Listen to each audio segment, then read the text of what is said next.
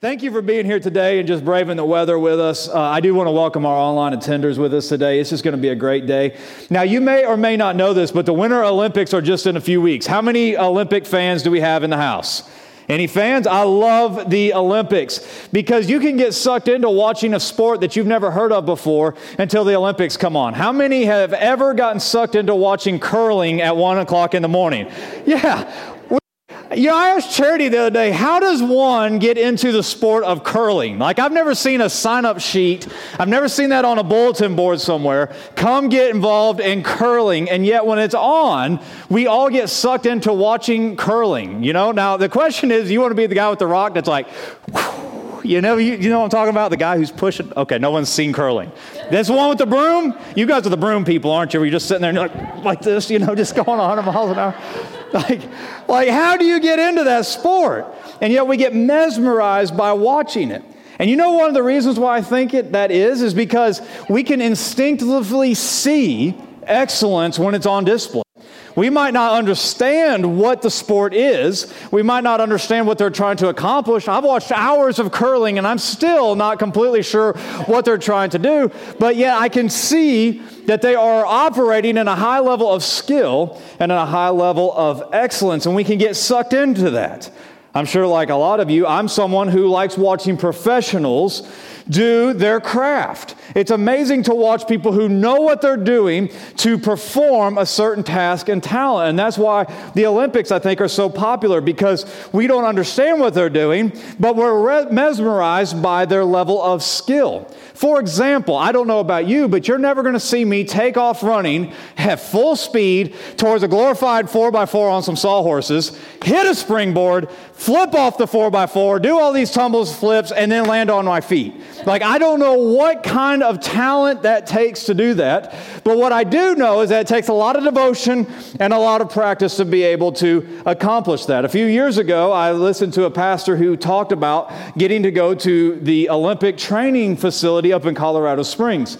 And he said while he was there, he watched this gymnast for 4 hours practice landing her out of her routine and the position of her foot. The only thing she was concerned about is the position of her foot when she came down for a landing. Now, that's amazing to me, but that's what's required if she's going to go to the Olympics. Now, having watched all these different sports, what most of the sports come down to is this: do they understand their center of balance? If you're a gymnast, it comes down to understanding the center of balance. If you're a figure skater, it comes down to understanding your center of balance. Most of those athletes at the Olympics are so talented and so skilled that what's going to separate them is their gracefulness and their ability to land out of their different performances that they do with excellence. And the key to that is knowing their center of balance. If they know their center of balance, then as they perform their routine, it's going to look graceful and they have a shot at winning the gold. If they do not have their center of balance, then they're ultimately going to fall down, crash, and burn. And so understanding their center is what matters. And all of us have seen different people who have lost their center of balance. A few years ago, Jamie showed us a video of Jake, and it was outside of their house. He was getting ready to go to work, and it was a little bit icy in their driveway. And you watch Jake walking outside, and then whoop, and he is gone down up underneath the car, and you see him slide out the end. What happened? He lost his center of balance. So when we lose our center of balance, we end up on America's Funniest Home Videos. But when we are good at our center of balance, it's amazing what athletes can accomplish. Now, I start thinking about that in the coming year, and here's the question for you and for me. In Christ, do we understand our center? Do we understand the center of our spiritual walks? Do we understand the center of our lives? Do we know what is going to anchor us down in the coming year? I don't know if you've looked around or not, but the last few years have been turmoil. There's been a lot of turmoil, to say the least. There's been a lot of drama going on around the world, particularly in our country, with all the different things that we've faced. And as believers, if we're going to navigate the turmoil of life with any sort of grace and get where we want to go, then we need to understand what our center is in our life. What practices do we need to center ourselves on in this year as a Christian what spiritual practices need to be the center of our life in 2020 so that we can be spiritually, physically, and emotionally healthy? That is a question that we're going to look at for the next several weeks here in church. And I want to give you 3 practices that I believe that if you center your life on and we practice these as a church, then not only are we going to be healthy individuals, but we're also going to be a healthy church. Hear my heart. I have no desire to have a big church. Here's what I want. I want a healthy church, because a healthy church is made up of healthy people. If you're healthy and your neighbor's healthy and the person down the row is healthy from you, then we're in a healthy church. And what that means is that God is working in us, and our kids are healthy, and our marriages are healthy, our lives are healthy, we're on purpose, we're on mission, we're doing what God's called us to do, and that's only going to happen when we know what our center is. When we know what our center is in our spiritual life, then the natural life is going to be in order. When our spiritual life is centered, then our physical and emotional life is also going to be in order. When our spiritual life is centered, then we're going to be a witness in this community. When our spiritual life is centered, you're going to see the ramifications of that in every single area of your life. So today, the first practice that we want to do together as a church is we want to center ourselves on the Word of God. This is the anchor point for our lives. This is the anchor for our homes. This is the anchor for our church. If we're going to be in order in a spiritual life, then it's going to start by centering our life on the Word of God. And today, I want to present to you out of Psalms chapter 119. There is an expression that we say here all the time at JFA. We say, we value the Word of God because where the Word speaks, God speaks. You hear me say it a lot, particularly when I start my message. Where the Word speaks, God speaks. We borrowed that from St. Augustine, who said that many, many years ago, and there's a lot of truth in that, because where this Word starts to speak into our life, God is literally speaking to you and me. In fact, turn to your neighbor and say, where the Word speaks, God speaks. There is a truth to that saying that needs to resonate within our hearts, because this book is not a product of human culture. It's not a product of human ideas. It transcends every culture and every idea ever come from man, because it doesn't come from man, it comes from God. This book is God-breathed. God moved upon the authors to write the infallible Word of God. And in my opinion, the greatest gifts that God ever gave man was salvation, His Spirit, and His Word. The problem is it's hard to start separating those 3 from one another, because without the Word, you don't know who God is. And without the Word and the Holy Spirit, you're never going to come to salvation. But without salvation, you're not going to have the Holy Spirit in your life. You need the Word in your life if you are going to be centered. It's painfully obvious that none of us have the hope of salvation. We don't have the hope of the Holy Spirit in our life until we start to dig into the words in these pages within this book, and we start to apply this to our life. And Psalms 119 is the key passage in painting the beauty and the value of the Word of God in our life. If you start to study into Psalms 119, it is a wisdom poem that is written in such a way that it covers every letter in the Hebrew alphabet. So basically from A to Z for us, so to speak. And basically what the writer is saying is that we're incapable of using every word in our language to praise God. We just don't have enough adequate words. But what we can do is he's saying, I'm trying to cover all my bases. I'm trying to do everything I can to declare the goodness and the greatness of God. And as a wisdom psalm, the writer is basically saying wisdom is manifested in our life through the Word of God. Every single one of us need wisdom at different points in our life. We need wisdom to know how to honor God.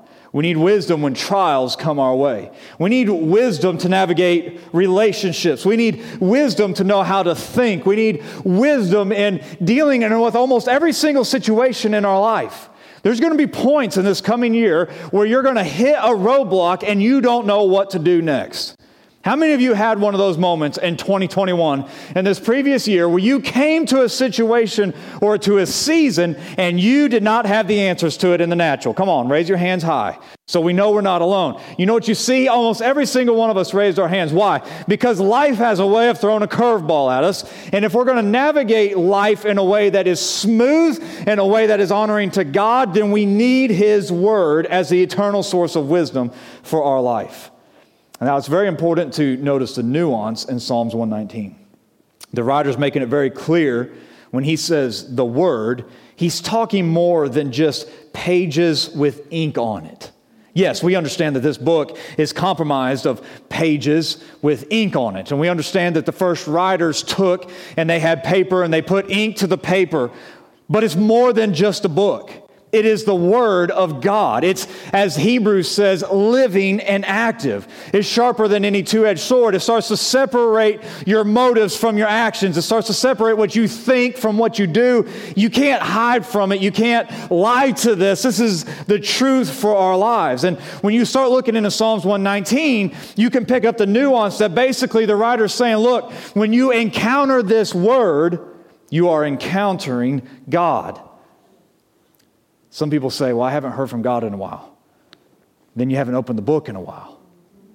Someone say, I don't know if God's giving me any direction in my life. Then we have to start with the book.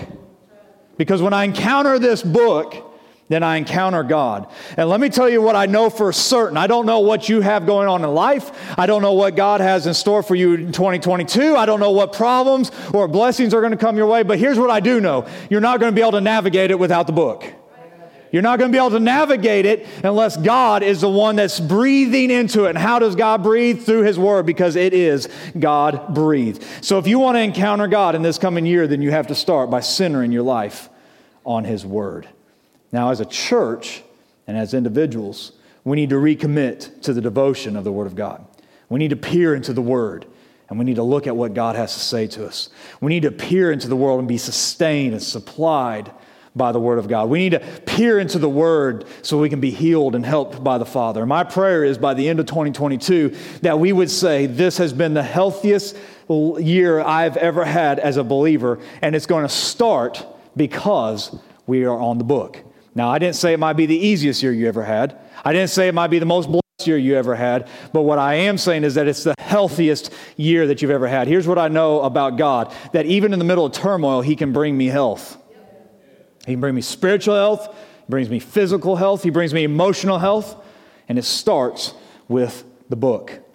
Now, Psalms 119 is a very long chapter. If you haven't read it, it is very, very long. And so for the sake of time today, I cannot read it in its entirety. But I do want to do this. Today, I want to pull out 10 reasons from Psalms 119 why we want to center our life on the Word. Now, when I said 10 reasons, some of you cringed because you're like, I am hungry and I want to go. The donuts are not enough. I promise you, you know what we need? We need biscuits and gravy every Sunday. Yeah, how do we do that? Come on. We got the crowd excited. True story. I just got sidetracked. There's times when you're up here and I get sidetracked. This is one of those. We need a segue for just a second. I made homemade butter biscuits 2 times this week. And I tell you what, they are good. If we had those every morning, we'd be amening extra hard. All right, you need to focus because I'm going to go through these super fast because I'm hungry too. First reason why we want to center our life on the Word of God is because the Word positions you for blessing. Verse number 1 says this: blessed are those whose way is blameless, who walk in the law of the Lord. Have you ever seen somebody driving a compact car and they had a mattress strapped on the roof? Has anybody ever seen that? Just me? Like that's the funniest thing I've ever seen. It's also one of the dumbest things I've ever seen because a compact car was not designed to haul king-size mattresses on the roof. Now, how many of you, be honest, have ever done that? Anybody in the room? Somebody's done it in this room, and you guys are like, Jeff has done it. I knew somebody had done it, right?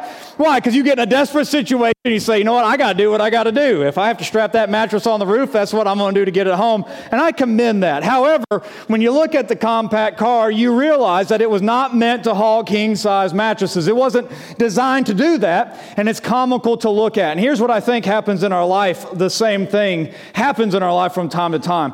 We are living outside the way that God has designed us, and we look ridiculous in the process. We look foolish. And if we were to be honest, I'm not trying to be insulting because I've done it too. We've all done it where we've lived outside the way that God has designed for our life to be, and we've looked back on it and we're like, that was cringeworthy. I wish I could have done that different. God has designed our life to live a certain way and to operate a certain way. However, sin has sabotaged God's original design for us. And a lot of times we're living in frustration in life, we're living in depression in life, and we're living unfulfilled because we're living outside of the design parameters that God has had for your life and for my life. And what the Word of God does is it brings a playbook to how we were designed. The writer says that we are blessed when our walk is blameless and in the Word of the Lord. So if we have any hope of having blessing in our life, then the first thing we have to do is start ordering our steps to the way that God has designed us and created us to live. Now, some of you might be looking at the Word of God and saying, but I can't live up to those standards. I'm glad you've made that observation, because here's what the Bible also tells us, that in Christ, He is our righteousness. So when we're saved, we are put into the body of Christ, and His righteousness clothes us, and His Spirit indwells us, and that starts a sanctification process where we become more like Jesus every single day. And as we become more like Jesus, then we can live the way He has designed us to, and we can have blessing. Some of us in 2021, we experienced a lot of frustration. We experienced a lot of just anger and angst and just a lot of grinding our gears. And we're saying, I want blessing in my life. And it starts by ordering our life to the Word of God. The second reason why we want to center our life on the Word is because the Word keeps our way pure. Verse 9 says this, how can a young man keep his way pure? By guarding it according to your word. Verse 11 also says, I have stored up your word in my heart that I might not sin against you. What you're putting into your heart and into your soul is ultimately going to produce fruit in your life, both good and bad. A lot of people are experiencing pain and suffering and turmoil and frustration because they're sowing sin and carnality into their heart. They're sowing worldly wisdom and worldly understanding in their heart, and as a result, they're not satisfied. However, what the psalmist says is that he has hidden his word in his heart that he might not sin against God. When the word of God is planted into your heart, it starts to produce a fruit of righteousness out of your life. It's amazing how you start to read the Word of God, how what you find entertaining starts to change. As you start to read the Word of God, things that you used to find funny are now not as funny anymore. The desires you used to have start to go away. You don't know how it works. Just like you don't understand how you put a seed into the ground and it produces a crop, so too when we plant the Word of God in our heart, we don't understand how it starts to produce righteousness in our hearts. But yet it does. We start to have a teachable spirit. We start to desire the things that are God-honoring. We start to move in the direction that God has for our life. Third, the reason why we want to center our life on the Word is because the Word strengthens us in our sorrows. Verse 28 says, my soul melts away from sorrow. Strengthen me according to your word. Verse 31 says, I cling to your testimonies, O Lord. Let me not be put to shame. The Word of God starts to melt away our sorrows. Wow, I want you to think about the heaviness of that for a moment. There are times when we come and sorrow starts to grip our hearts. How many of you have you ever been in a season where you had no words to describe the season you're in except, man, this is just a sorrowful season I'm in? Come on. We all get there from time to time. Sorrow starts to melt into our hearts. But here's what we see, is that sorrow cannot overcome the Word. How does this happen, you might ask? Well, the psalmist tells us the reason. The Word strengthens me in my sorrows because the Word shows me the testimony of God. You know, when you start to look at who God is out of Scripture, you start to see the testimonies. And you see people inside of Scripture who also were facing sorrow, and they're facing trial, and they're facing turmoil. And yet there's God in the middle of that mess, and He starts to move on their life. And things start to change. Probably my favorite story in the Bible is where Jesus crosses the lake to go to the demon-possessed man who's living among the tombs. Everybody else had banished him. They had tried to chain him up. They had given up. And yet he, Jesus, crossed a lake in the middle of a storm, and he went there for one reason. That was to heal that man and help that man. The rest of the town said, go away. Jesus got back in the boat and went across the lake again. He went for one person. And I think that's so symbolic of what Jesus does in your life and in my life. He came, He lived, He died, He rose again for one reason, that is for you and for me. And if we were it, He still would have done it. But not only does the Word show us the testimonies of God, but the Word also shows us the character of God. Several weeks ago, I preached in the youth, and I was assigned to preach on the Ten Commandments, and I started telling the youth kids this. I said, yes, the Ten Commandments are a pattern for which God has called us to live, but the Ten Commandments also do something else. The Ten Commandments show you how God intends to treat you and intends to treat me. You see, God is consistent to His Word, and so when you start looking at the commandments of God, you can see them as a laundry list of things that you should and shouldn't do. And there is some truth to that. We should live according to the Word of God. But when you look at the commandments of God, you also see how God is intending to treat you, because what you see in the Bible is that God is in covenant with His people, and covenant is a two-way relationship. And so when He's saying, I need you to follow this law, He's also saying, I will follow this law when it comes to how I intend to treat you. So He doesn't intend to steal from us, to kill us, to do us wrong, to shame us, to guilt us out of things. Instead, He came to rescue us and to set us free. So when I start to look into the Word, I see the testimonies of God and the character of God. Fourth reason why we want to center our life on the Word is because the Word shares the promises of God. Verse 49 and 50 says this, remember your word to your servant in which you have made him hope. This is my comfort in my affliction, that your promises give me life. Earlier, Jake was on this platform and he was saying, I'm going through a trial, but I had this word out of this verse that's resonating with me. And then he read you the passage out of James chapter 1. Now, here's what happened in that moment. Jake found a promise within the word, and that promise resonated within his heart, and it gave him comfort. And when you start digging into the word of God, what you see is that God has made a lot of promises to you and to me. And He's faithful to fulfill His promises. When Jesus was on the cross, one of the last things He said is, it is finished. What was finished? All the work that He was called to do. And what that teaches us is that God is always going to be faithful to fulfill His promises in your life and in my life. When you start reading through the book of Psalms specifically, you'll see that there's a lot of talk about being delivered from enemies. And that's kind of an interesting thing to think about. Do you have any natural enemies? Do I have any natural enemies? The answer is yes, we do have enemies. And you know who that enemy was? That enemy was the devil himself, out to steal, kill, and destroy you. But what was Jesus' promise? That you have life and have it to the full. So when you start reading this word and you let those promises start sinking into your heart, you realize that all the bad things that are coming at you in life are ultimately rooted in what the enemy wants to do in your life. But you also realize that God doesn't intend to do bad things to you. He intends to bring you life, and life to the fullest. Number 5, we want to center our life on the Word because the Word teaches us wisdom for life. Verse 66 says this, teach me good judgment and knowledge, for I believe in your commandments. Verse 98 says, your commandment makes me wiser than my enemy, for it is ever with me. None of us like to appear stupid. Does anybody in this room like to appear stupid? No one raised their hand. You know why? Because nobody wants to appear stupid. Have you ever had a conversation, though, and you felt like you were a moron in the middle of the conversation? That was me. I see DJ over here. Several months ago during the summer, we were having a conversation. We were over having a meal. They were there, and we started talking about computers and stuff. And I said, well, you guys know how to put computers together. I said, I want a machine that will take a video, speed it up, and then play it back normal, but the sound stays the same. Can that be done? Sit around, well, yeah, of course it can be done. I just need a flux capacitor and a Raspberry Pi and, send me, 41 gigawatts and, we'll send it down. That's a Back to the Future reference. No one got it. We can make that thing happen. And I went and I told Charity afterwards, I said, there's been very few conversations I have been in where I have felt like a complete and utter moron lately, but I have no idea what DJ just said I need to do in order to make this thing. I felt ignorant in that conversation.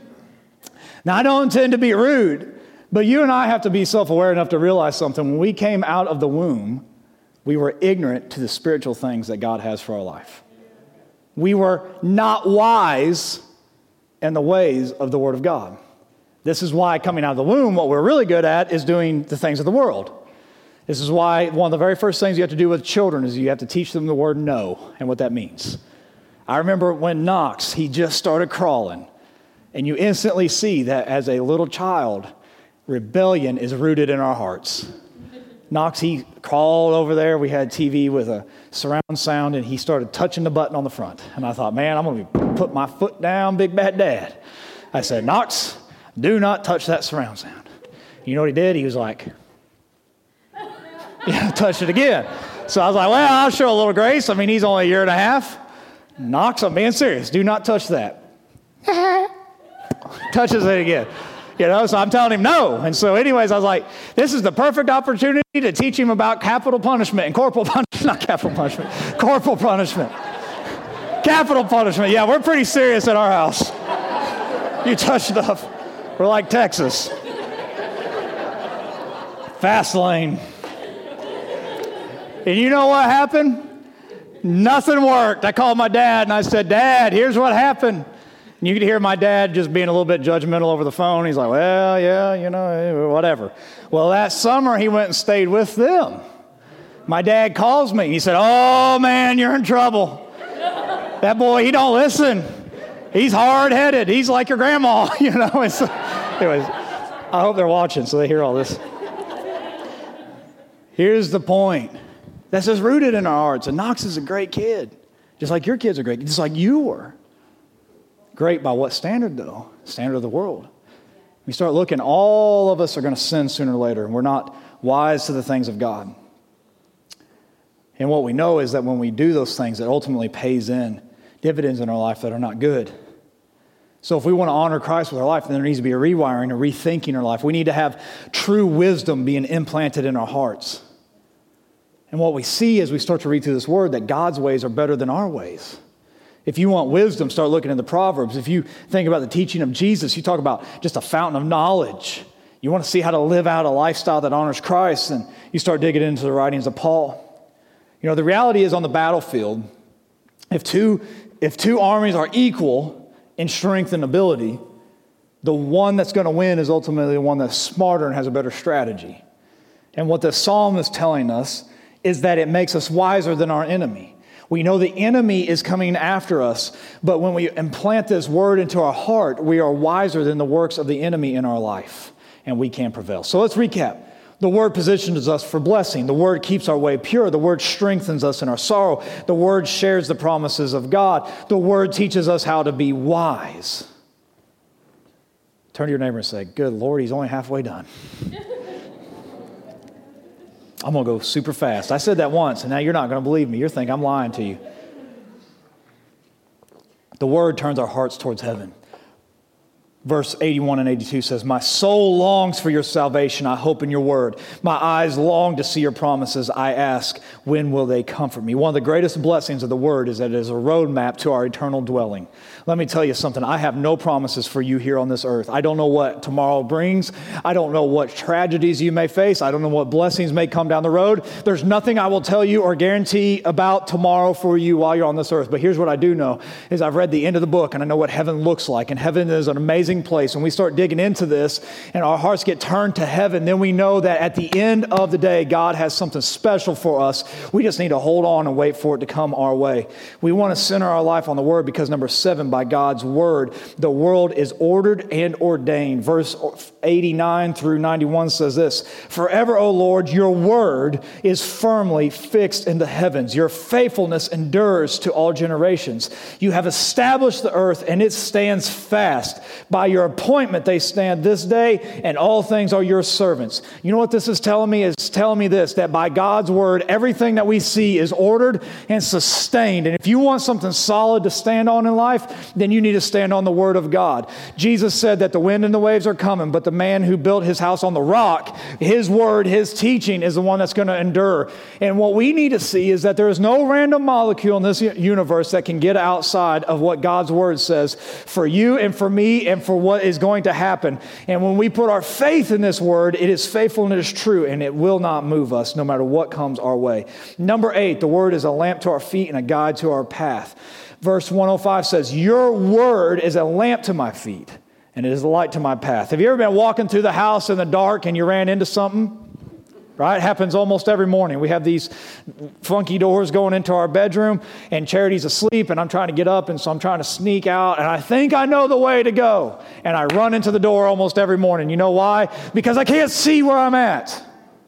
Now, to my defense, she makes this obstacle course. There's a fan sitting right next to the bed, and the cord's there. So, I mean, You sit there, you look like, Tom Cruise in Mission Impossible. You're like, to get out of there, one of these deals.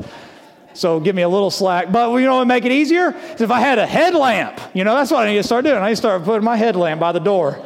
Getting out of there. You know what I mean? Why? Because when I don't have light, I can't see where I'm going. Now, what this word doesn't do is it doesn't tell you what's going to happen 5 years from now. It doesn't tell you what's going to happen 10 years from now. What is a light where I stand and a light to my path? Your word is a lamp to my feet. I know exactly where I'm at. And I know I'm standing on the promises of God. It's also a light to my path. I can't see 2 miles up the road, but I can see what my next step is. And when you read this word, it tells you what your next step is. You're fighting with your spouse. What's the next step? Go get restitution with them. You know what? I'm in my financial distress. What do I need to do? I need to start tithing. There's a tension between me and someone else. What do I need to do? I need to go say, I'm sorry. I don't know what to do next. What should I worry about? What's God's will for my life? God's will for my life is that I'm sanctified and I look like Him. You start seeing what your next step is when you look at the Word. Number 9, the Word is my heritage. Verse 1:11 says this, your testimonies are my heritage forever, for they are the joy of my heart. The Word is a heritage that brings joy to your hearts. Many of you have fond family traditions. I was looking on Facebook over the last several weeks as you guys are celebrating Christmas, and some of you have some really cool traditions that are heritages in your family that you've been doing for generations. This Word is a heritage to us because within this, there are people that are our brothers and sisters in Christ who have died to protect this book. We were cleaning the church this last week, and we were trying to clean the closet upstairs. We have a bunch of stuff, and we found an old Bible. It was nothing special. And I told him, I said, man, I can't just give this, can't throw this in the trash or anything like that. I said, here's why. Because there are people in China right now that are dying for this thing. And we might have 50 of them sitting around that we've collected because people have left over the years at the church, but I just can't toss them aside because this is a heritage for me. And some of us struggle just to maintain our faith in Christ. And one of the best ways for you to find some strength is to do what Hebrews says. We are surrounded by a cloud of witnesses. You start looking in the testament of this book of what people have done to honor Christ, and you start looking through the annals of history, you'll see that people have lived for Jesus and what God has done through them. We want to center our life on the Word because, number 10, the Word changes our perspective, and it teaches us to praise. Verse 161 through 164 says this, princes persecute me without cause, but my heart stands in awe of your words. I rejoice at your word, like one who finds great spoil. I hate and adore falsehood, but I love your law. 7 times a day I praise you for your righteous rules. Verse 171, my lips pour out praise, for you teach me your statutes. When I look into the Word of God, I see everything that He's done. In the middle of my low, it changes my perspective, and my sorrow turns to praise. My bitterness turns to joy. My angst turns to worship. Why? Because when I look at everything God has done, and I see what He's done for me, and I read His love letter to my life, it changes my perspective, and it brings praise. I want to close with this if the worship team wants to come back. Now, I just took 30 minutes and told you 10 blessings, 10 things that come out of the Word that are amazing.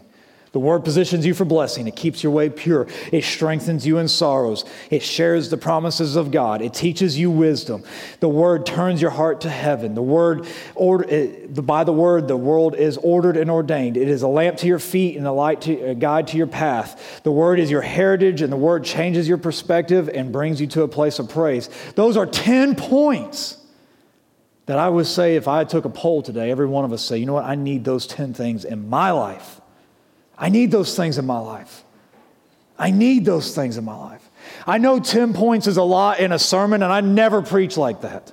But here's what I was wanting to do today. I was wanting to paint a picture for how important the Word of God is in our life. As a pastor, there's so many things that I cannot do to help you. In fact, if we started putting a list together of all the things that a pastor can do to help a person, the list is so small that it would be embarrassing to show you. But here's what I know, is when the Word of God is implanted in your heart, there is a fruit that you can't even begin to describe. And it works in our hearts in ways that I can't even begin to tell you. Just as I said a moment ago, Jesus said, the wise man builds his house on the rock. He said that at the end of the Sermon on the Mount when he gave what? His word. Here's what I know. The wind and the waves are going to come in 2022. And they're going to come in 2023. And they're going to come in 2024. And they're going to come until Jesus comes back. But here's what I also know. When our life is built on the rock, we don't have to fear the wind and the waves. We don't have to fear the things that life throws at us. Why? Because we have a mountain of blessing. Those 10 things are just 10 things I pointed out. We could do that all day long that come from the Word. And those are things that we need. Now, be honest with yourself this morning. How different would your life be if the reality of those 10 truths were present in your life?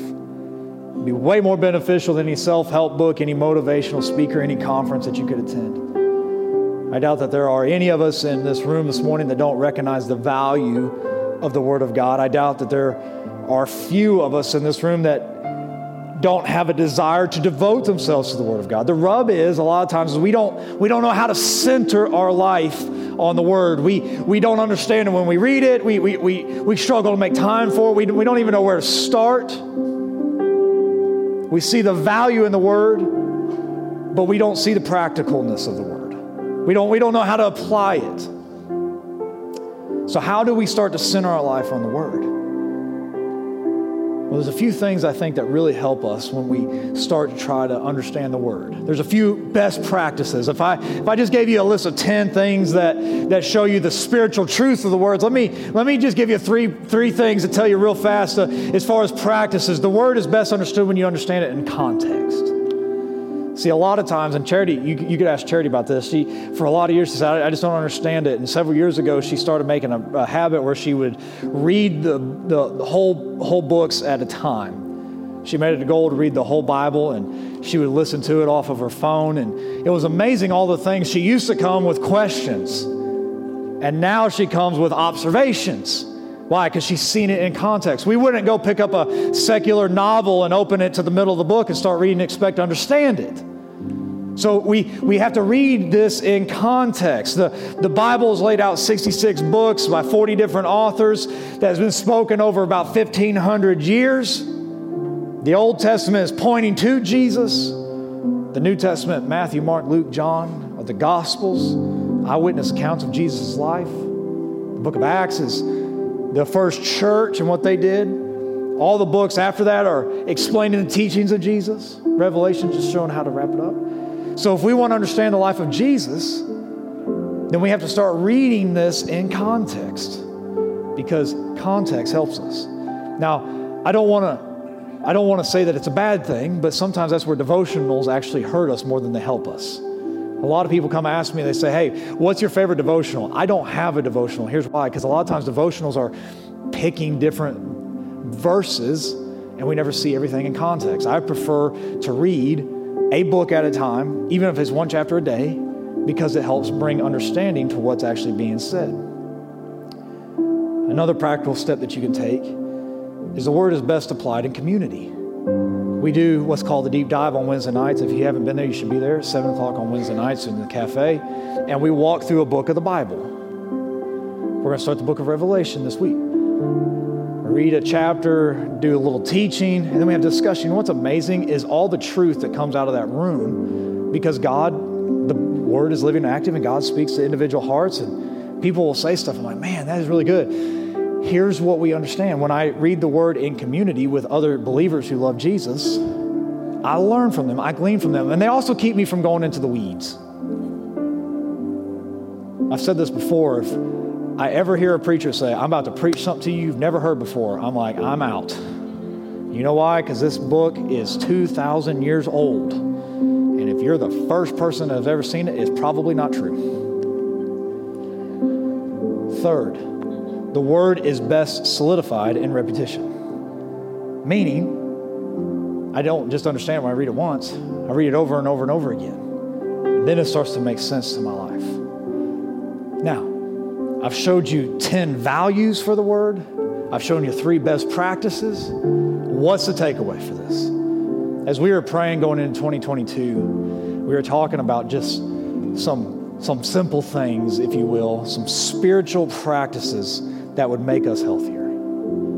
We have a lot of church organizational leadership stuff. That's why you need to be here at the business meeting so you understand some of the big stuff that we're trying to do.